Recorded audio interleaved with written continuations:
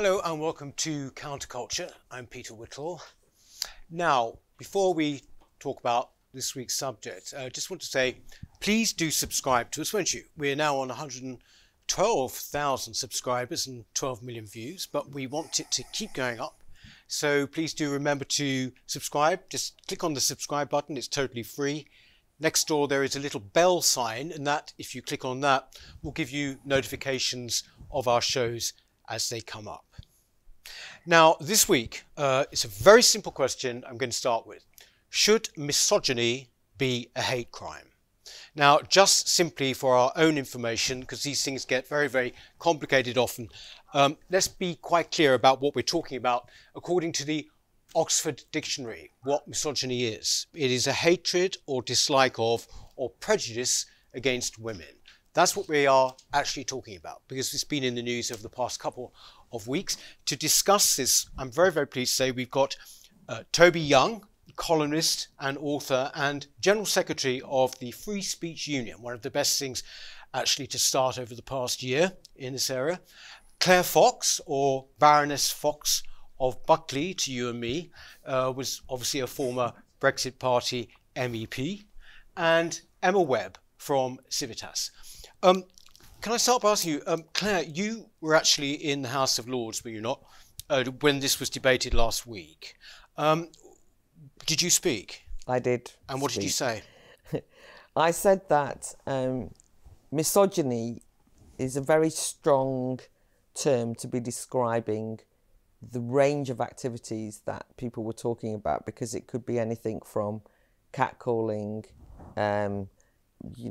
leering, unwanted approaches. So I think it's a very dramatic, hyperbolic phrase. It also was suggesting that crimes, and we were actually discussing it in relation to domestic abuse, are driven by, hatred of women, and we have no idea. So the only way that you can know whether somebody is driven to hit somebody or catcall or anything that it's hatred is if you treat it as a thought crime. Yeah. So I object as a woman to a whole range of interactions between men and women being seen as being driven by hate. Before we go anywhere else, the idea that it should be a crime is ridiculous.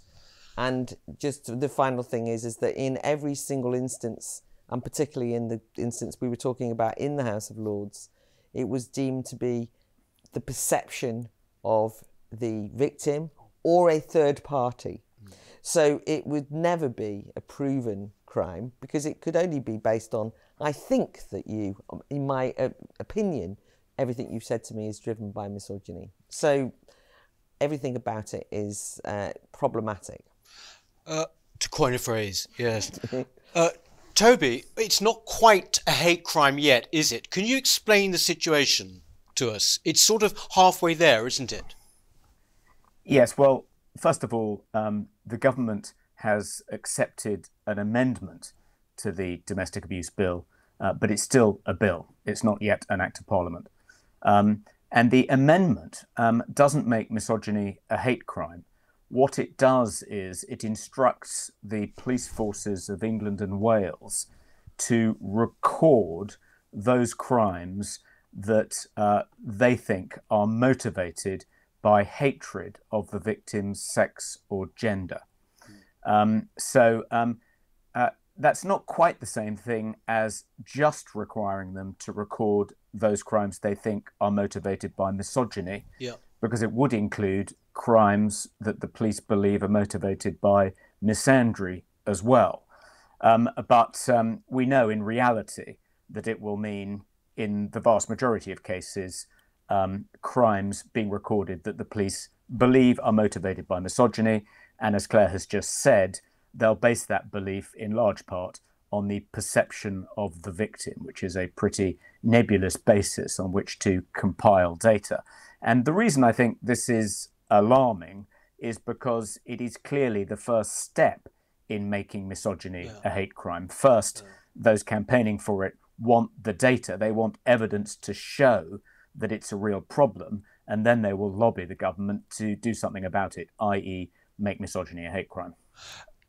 Yes, there is this subjectivity bit, isn't there? But before we get on to that, from what you're saying, Toby, really, we're talking about, we're in the territory of non-crime hate incidents, aren't we? Well, we may very well be, Peter. There's no doubt that in addition to recording crimes they believe were motivated by hatred of the victim's sex or gender, the police will also be recording incidents that they believe were motivated by the victim's sex or gender, i.e. non-crime hate incidents. We know from an FOI request submitted by the Telegraph that between 2014 and 2019, the police forces of England and Wales recorded 120,000 non-crime hate incidents, which is an average of about 66 a day. And to burden the police with having to record even more of these when there are so many better things they could be doing seems to me to be a waste of the police's time and resources at this moment. Emma, do you think that this seems to have suddenly flared up in the aftermath of the terrible killing of Sarah Everard, does it not? I mean, do you think that are we reacting, in an impulsive way, in which case it's a terrible way in which to make laws, isn't it, surely? Yeah, I think it's an irrational response to what's happened, because if you really cared about women's safety, then you would be wanting to ensure that the money that the police invest goes on things that will actually keep women safe, not on silly things like recording misogyny as a hate crime. And as we've seen, I think it's 11 out of 43 of the police forces around the country were already recording misogyny as a hate crime, particularly in Nottingham, which is the pilot that they now, the government, want to roll out across all police forces from the autumn, which is what has been suggested. So I think, this isn't the way that you should deal with trying to keep women safe. I don't think this is going to have any impact on women's safety. All this is going to do is contribute to the worldview that created the moral panic in the first place, which is to make women see misogyny everywhere. And it will be the framework through which not only the police but also the general public will be, seeing misogyny everywhere, and it will make women feel as if they are unsafe when that isn't actually based on facts or reality in any way, because the Sarah Everard murder, it was statistically very unlikely to happen to a woman, and what happened after that was that it essentially got kidnapped, sorry, bad turn of phrase, it got hijacked by people who wanted to use it to push a particular agenda, to view society as being systemically misogynistic. And I don't think, as Claire alluded to already, I don't think that actually is good for women at all, and it's not good for the relations between men and women.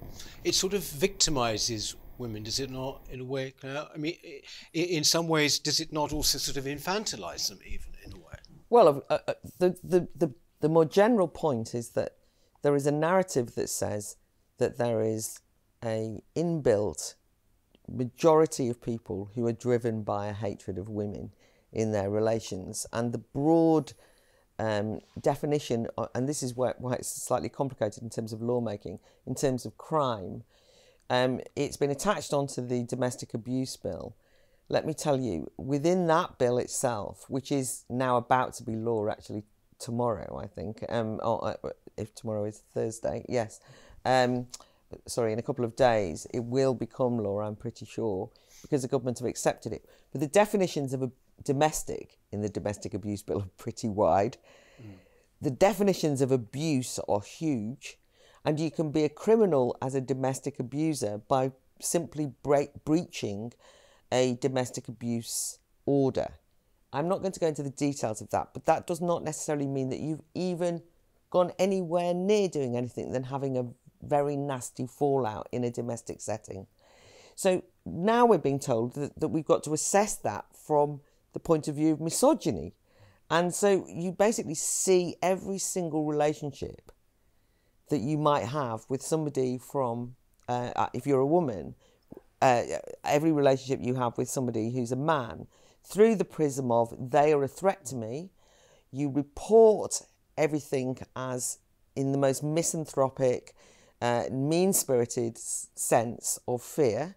And then what's worse than that is you can criminalise people based on your perception. And although Toby's absolutely right, that this is about counting. I think that where Toby absolutely hits the nail on the head is this is getting the evidence so that you can bring in another bill to make it a hate crime. But the point about this evidence is that there are not, demonstrations on the street of thousands of women demanding this particular response to Sarah Everard, even if they might say they might want something. But the police forces are being told that they are negligent in this. So they are being incited, and I use that word particularly, to go and find instances of misogynistic. I mean, can you imagine being a police force in, wherever in the country, in Glasgow, and you say, actually, we haven't had much in the way of misogynistic hate crime reported? People would not think, oh, the men of Glasgow might not hate women. They'd think there's something wrong with the Glasgow police force. They aren't going out and encouraging this. So in the debate that happened in the House of Lords, it was very much the onus on the police to go out and to say to people, this is misogyny. Have you experienced it? Report it to us. And not just the victims, because this third party matters. Because then you can say that you are walking down the street, somebody catcalls you, you take no notice, but you as a witness can say, I have seen misogynistic hate crime and report that, and it will be. So that even the victim can say, oh, I didn't think it was anything much, don't worry about it. But that doesn't matter. It can be therefore written down. Toby, this point exactly, this is it is unique, I believe, in English law, the subjectivity that relates to hate crime, an ever-expanding area. This, in the perception of the victim, they even use the word victim, which automatically suggests, doesn't it, guilt. It's not the complainant, it's the victim.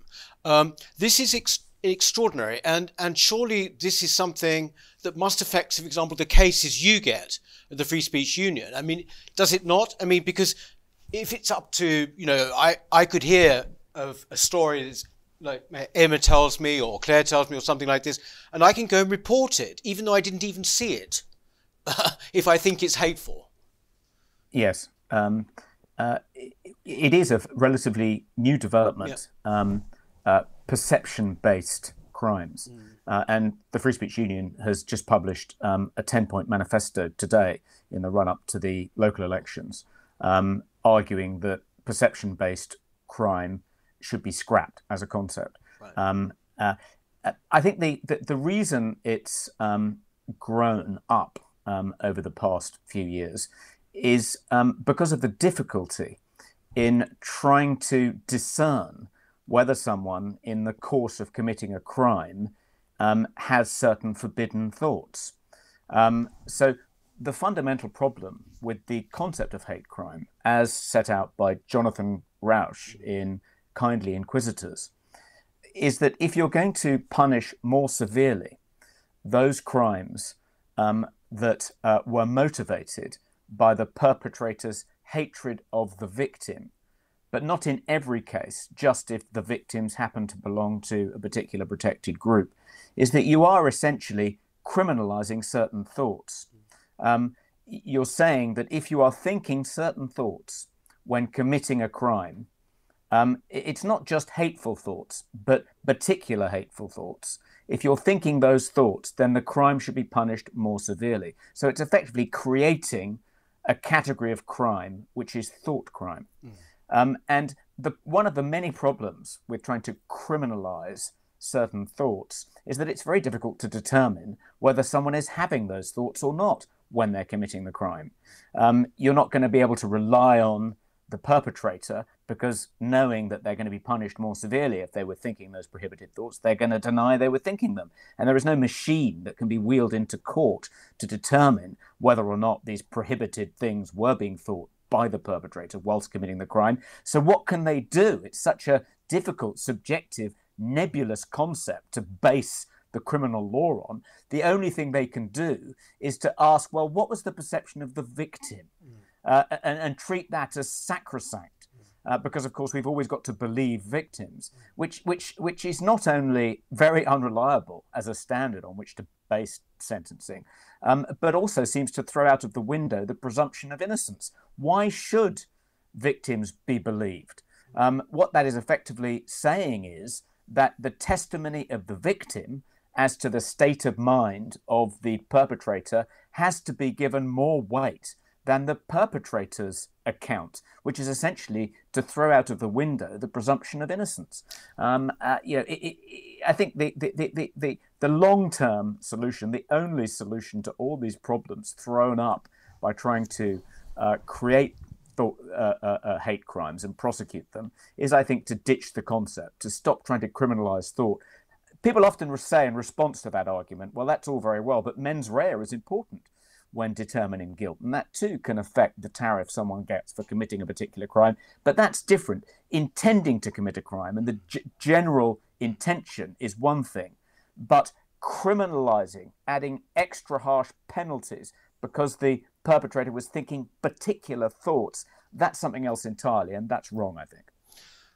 I just wanted to, because the one of the problems we've got here is, what problem are we trying to solve? The person, whoever that person is, who killed Sarah Everard, will be prosecuted for the crime of murder and kidnap. Does it matter what motivated them? I hope that they are dealt with harshly. I don't care what the motive was.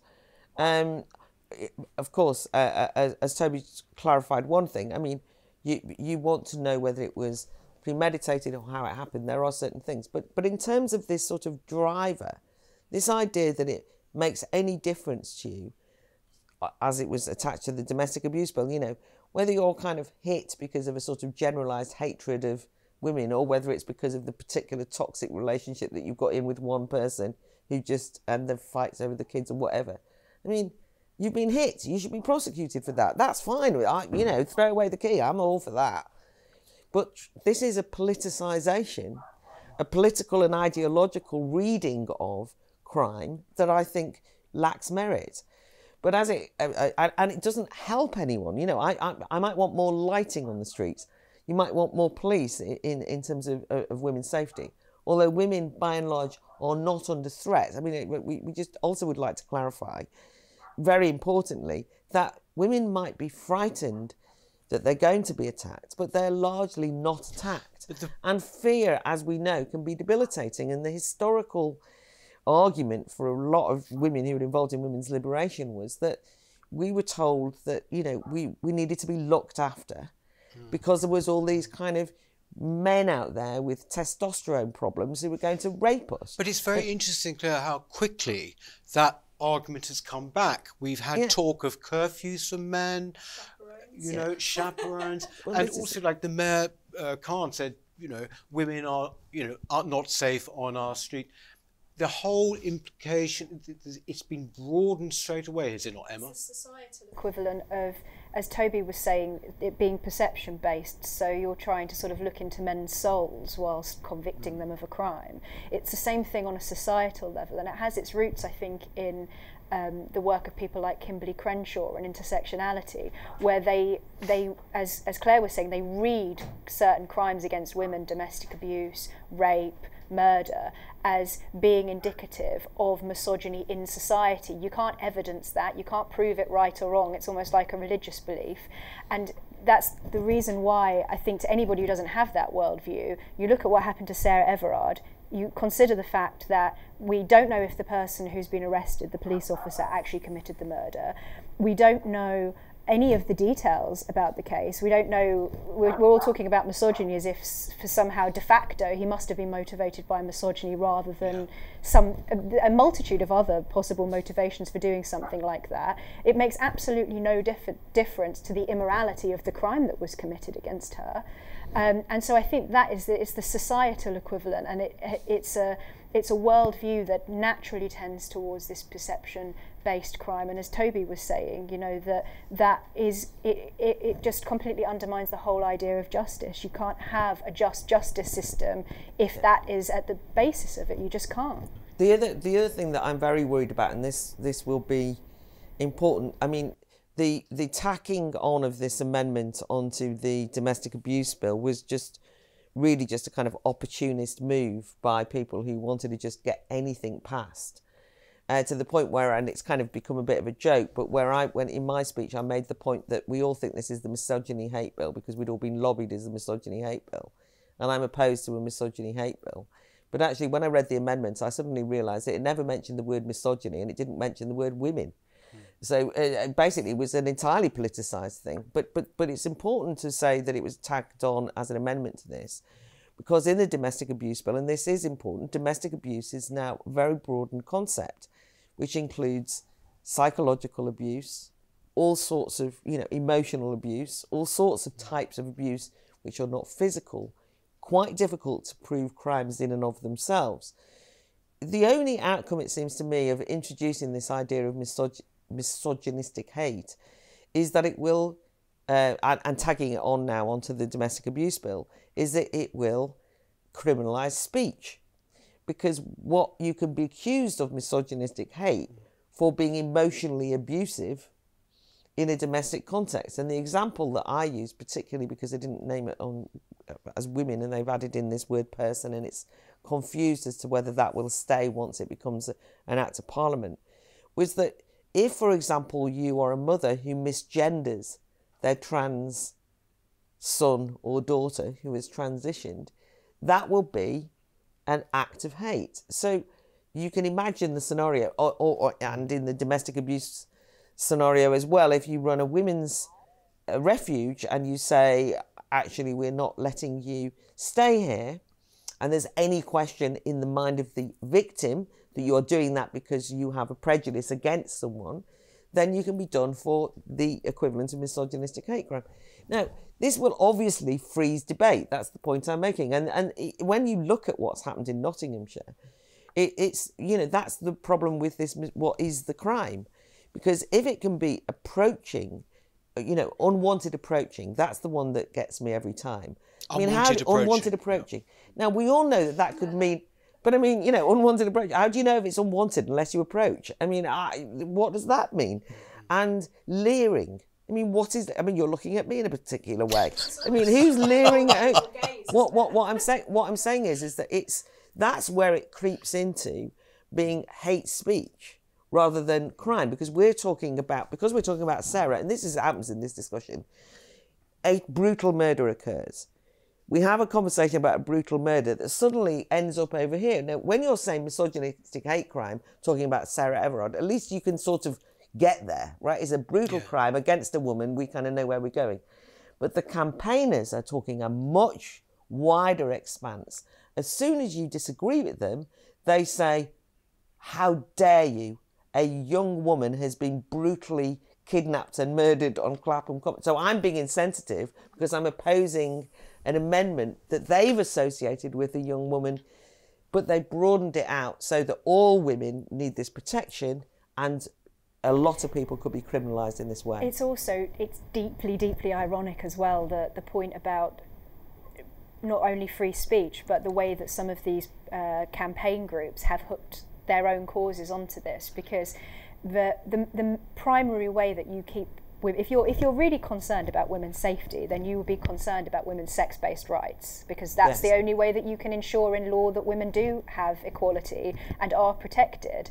But a lot of these groups, particularly ones like Sisters Uncut, I think they've even interrupted women's rights protests in the past, because I think they essentially opposed to sex-based rights. And some of the people that they had listed, and Zach Goldsmith was very good drawing attention to this, some of the people that they had listed during their protest as people that they were sort of remembering, memorialising, were people who, before they had transitioned, had actually kidnapped, murdered and raped women. Exactly. So if you were really concerned, it's a point at which you have to step back and ask, is this really about women's rights, or have they made this about something else? It's the same with the what's going on at the moment. Right this very moment in Clapham Common, these far left activists have quite literally occupied a an abandoned police station. And in the statement that they released, they were making, as they always do, certain demands. And one of those demands was that the police end what they call femicide. So they're already recategorising the murder of women as being not just murder, but in some kind of separate category. They're essentially instrumentalising the abuse of women and crime against women for their own political purposes. So you have to stand back and ask, are they really are their intentions really what they're saying that they are? Because I think it's pretty clear that they're not. I think you could actually look at the same with the George Floyd killing. It's the same sort of thing, isn't it? That if you deny that this was about racism or that Britain is systemically racist, you're actually showing yourself to be the problem, the racist as well. Toby, can I bring you in? It's going back to something you said in your last answer there. Do I take it that your position then, or the position of the Free Speech Union, is that hate crimes should be scrapped, or hate crime legislation should be scrapped? Well, the Free Speech Union doesn't have an official position on that, and I would have to defer to the trustees and the Director of Research and the Deputy Director of Research, Emma Webb, another hat she sometimes wears. So I think she's wearing her Civitas hat. We like to keep it in the family here. So. But that is certainly my position, Peter. I mean, I think when you think about it, it just doesn't seem to pass the common sense test. Let's suppose I am badly beaten up. If the person is motivated by a personal hatred of me, does it make sense that they should be punished less severely than if they're motivated by hatred of my being a white male? It doesn't really. Surely if the person is motivated by a particular animus towards me, if that person has been stalking me and has singled me out, then I think they should be punished more severely than if they're just attacking me because they dislike some of the identity categories I belong to. But the kind of rationale for hate crime, the rationale for punishing more severely those crimes motivated by hatred of particular identity groups, is that it will create a more harmonious, less divided society. That if we provide greater legal protection to certain groups that have been designated victim groups, that will make for a better, more peaceful, more civilized society. But I can't see it working like that. Surely, if you give certain groups better legal protections than other groups, if you say that if you're a member of these identity groups and someone commits a crime against you, that crime will be more severely punished than if you're a member of these other unprotected identity groups, that's going to sow division. That's going to create disharmony. It's not going to create a more civilized society. It's going to create a more sectarian society. So the whole rationale behind the hate crime agenda seems to me to be completely misguided. And I think there is some evidence in those countries and those US states where hate crimes have been placed on the statute books, many more acts of hatred are committed against various victim groups after those things have been criminalized than before. Now, of course, the data is quite unreliable because sometimes reporting mechanisms aren't put in place until certain crimes have been put on the statute books. But there seems to be some pretty robust empirical data showing that actually hate crimes where they've entered the statute books have in fact created resulted in more crimes being committed against victim groups than less. So they have the opposite of their intended effect, and you can quite see why that would be the case. I mean, I think that and this is where we kind of get into something of a tangle for me, because partly if you say we talk about racism or we talk about in fact sexism or what have you, what women were fighting for was to be treated equally to men. Racism is where you actually say, I'm going to treat you and give you less equal. We're going to treat you as a lesser person than somebody because of your ethnicity, because of the colour of your skin. And so the problem with these kind of laws that actually then treat you separately and differently is it undermines that aspiration for equality. That's one thing. But we can all recognise, and I do recognise, you can also know that you could get a bunch of lads who might go out and beat someone up because they're Jewish, and they beat them up and they say things which are anti-Jewish, so you can guess that they're probably anti-Semitic. You can go out and beat up somebody because they're Asian, and they'll use racist language, and they'll actually perpetrate a racist attack. I mean, when I lived in Coventry in the 80s, there were groups of people who went out to beat people up because of the colour of their skin. Right? It was straightforward. They were skinheads. They did that. They didn't make any bans. So you can say, well, that's a crime. But the thing that I would say about it is, I don't think that they should be given a harder sentence because of that, but I might note it. Mm-hmm. I don't think there are no crimes driven by, attitudes to women, and obviously, rape is a particular type of crime. But one of the things is, as I'm describing extreme examples, I don't think the law needs to change because of that, because I want rapists to be prosecuted. I want people who go out and beat people up to be prosecuted, and I want to have a campaign in society that you don't believe that people of a different skin colour or a different sex are lesser than you, right? And that's an argument that I would prefer to have, rather than bringing the law into it. That's why but this is why I get very nervous about language, because Emma's rightly described how people are talking about femicide. They're actually not distinguishing. When Jess Phillips read out all those names in the House of Commons, she actually added Sarah Everard to a lot of names of women who've been killed in domestic settings, even though Sarah wasn't. So the specificity, which seemed quite insulting to me, I mean, you just lump everyone in together and assume that it's all the same. Why is it the same? It's everything from wolf whistling to murder and rape. And then you broaden out what you describe as misogyny from not just being dead, killed, which is pretty the end result, the most vicious that we can think of, to unwanted approaches, leering, catcalling, even things like flashing, which is undoubtedly an antisocial behaviour, but it's still not the same as raping and murdering someone. And so I just feel that that's where we get into the language thing, because that's what worries me, is the thought crime element of this, that they just broaden everything out and you're not allowed to be opposed to it. Being treated differently under the law, not equally, is a real problem for women, but that doesn't mean that there aren't crimes aimed at women, and I want them to be prosecuted. I just don't think this will help. There's a degree as well, I think, to which it's almost cooking the books, and it was already alluded to slightly, but if you ask the police to start recording these hate crimes, and then you use the evidence of these hate crimes that you've created and therefore see in absolutely everything, because as you say, it's everything from unwanted advances to rape and murder, that you're sort of cooking the books. You're creating an environment in which women will feel as if they are being victimised almost inherently, and that there's nothing that can be done about that other than presumably the elimination of men, if they think that systemic misogyny is something that is inherently within men, which is why you end up with people like Baroness Jenny Jones suggesting ridiculous things like a curfew for all men. And I think that most women would see that and think, well, this doesn't actually chime with my experience. But what they're asking of women is for women to see themselves as the victim. So it's the absolute opposite of empowerment. You going to come in there, Toby?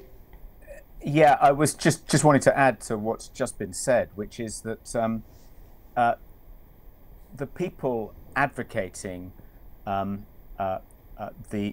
expansion of hate crime legislation often make the rhetorical moves which Claire just described. I mean, the first rhetorical move is to say, how dare you oppose what we're proposing when this woman has just been kidnapped and killed? What kind of an insensitive brute are you to challenge anything we're saying? If you do challenge it, if you try and enter into a debate about this, then you are disregarding, you are callously disregarding what's just happened to this innocent young woman. That's one way of shutting down debate. The other way, which we're probably all familiar with, is to say, you don't have any standing in this debate. You're a man. You don't know what it's like to be a woman walking home on your own at night through the streets of London. How dare you try and speak to this issue when you have no idea, you don't have the lived experience, which is the license you need to contribute to this conversation. The upshot of ruling people out by making these rhetorical moves is that no debate takes place at all. And we saw that in the House of Lords last week. The government didn't accept this amendment after it had been voted for in the House of Lords. After a sort of minimal amount of debate, the government then just accepted the amendment. And my concern is that the Law Commission of England and Wales have made a series of really hair-raising proposals which they want to bring together in an English and Welsh hate crime bill, which will be very similar to the Hate Crime Act, which has just passed in Scotland. So they want to, for instance, hugely enlarge the number of protected categories. At one point in the document, the consultation document, which is hundreds of pages long, they talk about making goths and punks protected categories. They want to make it much easier to prosecute people for stirring up hatred against people in these protected categories. At the moment, with the exception of stirring up racial hatred, in order to prosecute someone for stirring up hatred, you need to show intent, that they intended to stir up hatred. They didn't just do it inadvertently. Well, the Law Commission want to scrap that, and they want to make it as easy to prosecute someone for stirring up hatred against any protected category, not just stirring up racial hatred. But they also want to scrap the dwelling exemption, whereby at the moment you can't be prosecuted for stirring up hatred against someone in a protected category in the privacy of your own home. That was one of the features of that's one of the features of the Scottish Hate Crime Act. It's done away with the dwelling exemption in the Public Order Act 1986. Well, the Law Commission are proposing to do the same thing here. And on the face of it, you look at these proposals and you think, well, thank God we have a Conservative government with a 60-seat majority, an 80-seat majority. You know, unlike Scotland, we won't enact these unbelievably draconian laws, which will more or less wipe out free speech in England and Wales. But then when you see the government respond in this kind of knee-jerk way, because this amendment was put in the midst of a moral panic, you think, well, crikey, perhaps I'm placing far too much confidence in this government, and actually we'll see something very like the Scottish Hate Crime Act appear as a bill in the third session of this Parliament. I mean, I very much hope not, and the Free Speech Union will certainly be campaigning against it. But I do think, after what happened last week, it is now a real risk. I just was in the House of Lords this morning, and there was, in question time, a question about what would the government do about anonymous accounts on social media that were stirring up hatred, race hatred, in relation to footballers. It was a very specific question. But in the course of the other questions that were put forward to the minister, this moved from a very specific question to racism and sexism. Then it became racism and sexism and bullying, pile-ons, online harassment, calling people names, that it would be prosecutable if you were anonymous. And the reason I mention all this is because the government minister simply said, don't worry, we're dealing with all this in the online harms bill, and don't worry. And I've noticed this all the time in the House of Lords. I've never taken any interest or notice in legislation, but now I have to. So I've suddenly realised how laws are made, is that the Conservatives have accepted practically every egregious amendment that came from other parties into the domestic abuse bill. And every time they're asked anything awkward about this kind of hate crime legislation, they say, don't worry, the Law Commission are looking at it. So they've outsourced their expertise. So there's no kickback at all. I'd put down to speak on this question this morning. I wasn't selected. Therefore, 10 members of the House of Lords, not one of them mentioned free speech. They said free speech has to have limits, and the government minister agreed with them. Now, this is every single time a free speech issue comes up in the House of Lords. And Toby, you're absolutely right. I mean, I spoke against the misogyny hate crime part of the domestic abuse bill, but but I was absolutely on my own, and there was no reason for me to do it because the government accepted it anyway. I mean, I'm having an argument, and I'm as it were, against a Labour amendment, but it didn't matter because the Tories had taken it on. So I think that you can't underestimate the changing climate at a legislative level, where basically they haven't even bothered to have the debate.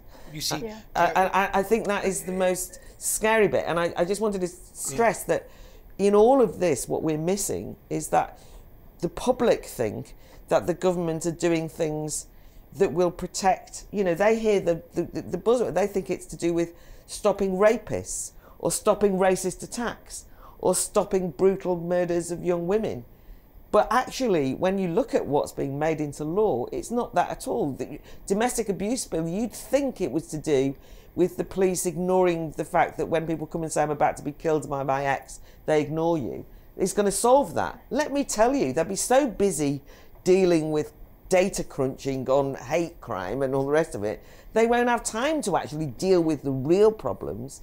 So it's a real smoke and mirrors situation of the public thinking they're supporting one thing and the politicians absolutely spinelessly have given up on any commitment to freedom at all. You mentioned there about the sort of legislative atmosphere and what is going on there, but this whole sort of what happens in the legislature surely has a kind of chilling effect generally on society. And this is the thing that worries me. I was very interested to see this. I don't know if you saw it, but this week, probably America's greatest novelist, or was considered so, Philip Roth, is now under the hammer, shall we say, because of his misogyny. That's what it amounts to. Now, no one is at the moment saying he shouldn't be, his books shouldn't be published. But the fact is, he is ripe for, as they put it, a re-evaluation. Now, this is not to do, obviously, with hate crime, but it's all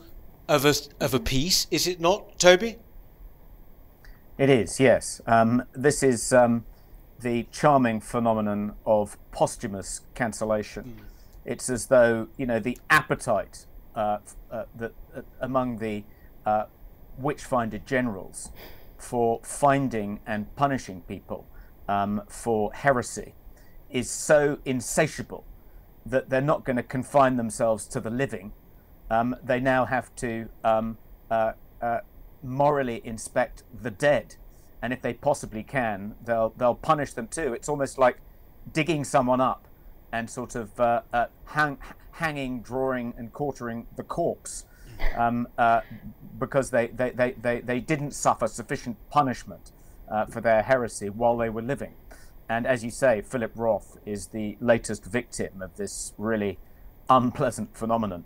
I mean, you sort of think when something like this happens, I always think anyway, the people you're trying to cancel, the people you're singling out as heretics and punishing as best you can, are amongst the most brilliant of human beings. They are the most gifted novelists, the most talented scientists. It's almost a sort of tribute to their enemies that the people they single out as the most egregious sinners are as luminously intelligent and imaginative and as hugely, capaciously talented as Philip Roth. Who can they put up against Philip Roth? Who are the woke novelists they want to replace him with? But I think you'd think that. Sorry. No, I was just going to say that it's true what you say though, Peter, because what goes on in the legislation, you kind of think, I mean, it's frightening to see what laws are coming through, but it's then the way that what I'm saying is, probably 2 or 3 months ago, the word misogyny was not widely used. It's quite extreme. Sexism, maybe. Yes, misogyny. Misogyny suddenly in. Is a misogynist the same as a sexist in your language? No, misogyny is used purposefully as the kind of hatred. Yeah. But sexism is a stronger word. It's the way that kind of racism became kind of white supremacy. Yes. Do you know what I mean? Yes. I mean, it kind of like extremifies it, it catastrophizes it. And the reason I'm saying that is because what's now happened is it is a bit like George Floyd moment, as you said, which is that, the death of one man brutally watched by us all in lockdown became a way of talking about racism in every single instance and everywhere. But now we have a situation whereby attitudes to women have all become misogyny, and now you can say in popular culture, this novelist is a misogynist and should be cancelled. And you daren't argue against that. And Philip Roth is one of my favourite novelists of all times. His attitude to women, who I don't care, because his literature and his novels are some of the most important artifacts we're ever going to have, and everybody should read Philip Roth, by the way. I don't care what he thought now about more anything, than ever. but of course now more than ever. Yes. now more than ever. Yes. And actually, a lot of his work will help understand now more than ever. But the point I'm saying is that word has seeped out of that kind of little group of NGO campaigners who lobby to, and MPs who've been going on and on about misogyny, hate crime. And in popular culture, most people go, "What are you talking about? I don't know what you're talking about." But because of the Sarah Everard situation, I think then the way it became a moral panic, the way it was given massive, amplified by the media, and the fact that we're in lockdown, so this intensifies this kind of sense of kind of horror and fear and atomization. Now, everybody knows about misogyny, and you only have to label somebody a misogynist to think of Sarah Everard. And that's what happens, you know. You only have to say institutionalized racism and white privilege, and you think of the brutal killing by the police of somebody in America. And that's the way it works in your head, and that's the chilling effect. But that's what they sort of want. I mean, it's almost saying, oh, well, what Philip Roth was writing about, or how he behaved towards the women in his life, there's a causal link somehow between that and the worst. It gives them a window of opportunity as well on the far left for them to as you say, because people will say, oh, well, misogyny, and they'll associate it with Sarah Everard, and the far left know that this is the case. And so then it becomes part of this general destructiveness, like you saw that all of the protesters who descended on the Churchill statue again, and they were talking about racism, and they associate with everything to do with the police. Extinction Rebellion turn up, Black Lives Matter turn up, the Revolutionary Communist Group turn up, the anti-imperialists turn up, and they use it as this like window of opportunity for the general destructiveness, because as you say, they see misogyny and racism and all of these things as, you know, intersectionality joins them all together, and it becomes part of this worldview, this moral panic, and this myth that they're perpetuating. And so it is, as Toby said, these people are viewed as having committed heresies. They even went for Philip Larkin, and they go for the people who either are the most innocent, because then that creates the most terror amongst normal people, because they think, well, if they could go for someone who really did nothing wrong, then they could come for me. And they go for, as Toby said, the most luminous giant figures to try and tear them down, because it's almost, it goes along with their bullying approach to trying to force change in the direction that they would want it. They create this fear by trying to topple these gargantuan figures, as if to, you know, show that the power that they have over the cultural change or the cultural revolution that they want. Also, I don't think we should ever underestimate sheer good old-fashioned cultural envy.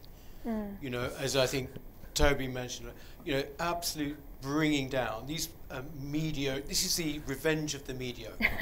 Anyway, I want to clarify for the far left has a fine tradition.